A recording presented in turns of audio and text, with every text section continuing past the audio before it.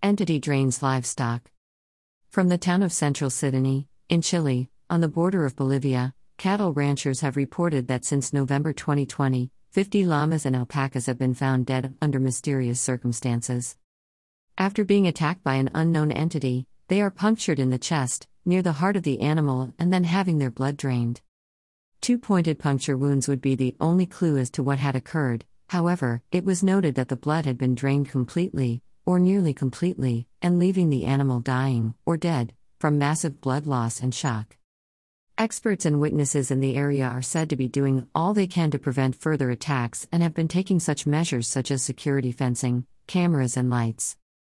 Some say the killings are being done by humans, but the farmer, Juan Choque, is fearful and believes that the uniformity of the bite marks means a specific creature is behind the attacks. It is not a way a human would dispatch of such an animal, nor would we typically go for a young wild creature, in preference for the strong and healthy adult. If you have never met an alpaca, or llama in real life, they are quite fussy creatures. They are sensitive and will flee, or spit, bite or kick. They are not kind to strangers and will fight or run. A person in general could not just walk up to a baby, in front of its mother and do this, because the person would be set upon by the animals, or the animals would run away. The blood had all been drained, never a drop being spilled. Blood-sucking entity. In 2017, in Malawi, Africa, there was panic over a series of attacks, leaving multiple people injured and 5 people dead. The attacks were said to be that of a blood-sucking entity, and those who died from lack of blood, massive trauma to the body and shock. It is easy in the Western lifestyle to be suspicious of such accounts and lunacy, or simply made up by uneducated people, but these people truly believe that these beings, we think of as stories, are very true. It is quite simply easy for us to brush it off as fake, or that this is another case of people being rounded up and later found dead, from complete blood loss. These people would have no reason to make any of this stuff up. It isn't something humans do. Somebody will always tell, or know the truth. We don't just make things up for the sake of it.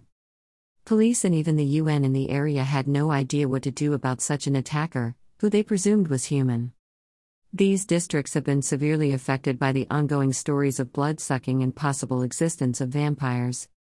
The UN staff went on to leave the area, after attacks continued, and the death toll rose. Men and strong teenagers would form vigilante mob groups, searching for the potential bloodsucker.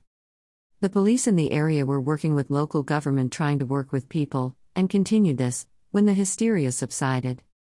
Medieval vampires? It could be said that for as long as there have been humans, there have been stories of the supernatural, the paranormal, the mystical and the macabre. Though reports going back are harder to find, there are several works or literature that we can still read today, that speak of many things today we would brush off as unreal or fantasy. Reports begin in England. In the 12th century AD, Walter Map and William of Newburgh had accounts speaking of such entities. The legend of the vampire comes from this time, with the idea that a physical being like a human, who could transform into a bat and at night would fly, drink the blood of victims, either to death, or near death, turning them into a vampire. As you can imagine with any real being, they tend to hang around their food source, or they would die out pretty quickly, so where humans have been, so have stories of vampires. In Norse mythology, the Draugr is an undead creature, with similarities to the vampire story we know of today, centuries later. In the 16th and 18th centuries, there are several reports, which any history buff will tell you, were made by the panic-stricken people of the Middle Ages, during such times as the witch trials and the religious doctrine was at a high. Even those accused of being vampires, witches, or demons, were tortured and put to death. There are graves all over England to this day, that have cages over a concrete tomb, with a coffin inside that. The corpses still likely have the stakes in their chest cavity and the chains across their necks, holding them inside the tomb. This was done as a means of keeping the immortal being restrained forever and hopefully, dying from its own bloodthirst. Thousands of accounts, perhaps even more, have been made, and some even lost, since the dawn of time, and they continue to this day and are in fact more common than ever. The vampires were corpses, who went out of their graves at night to suck the blood of the living.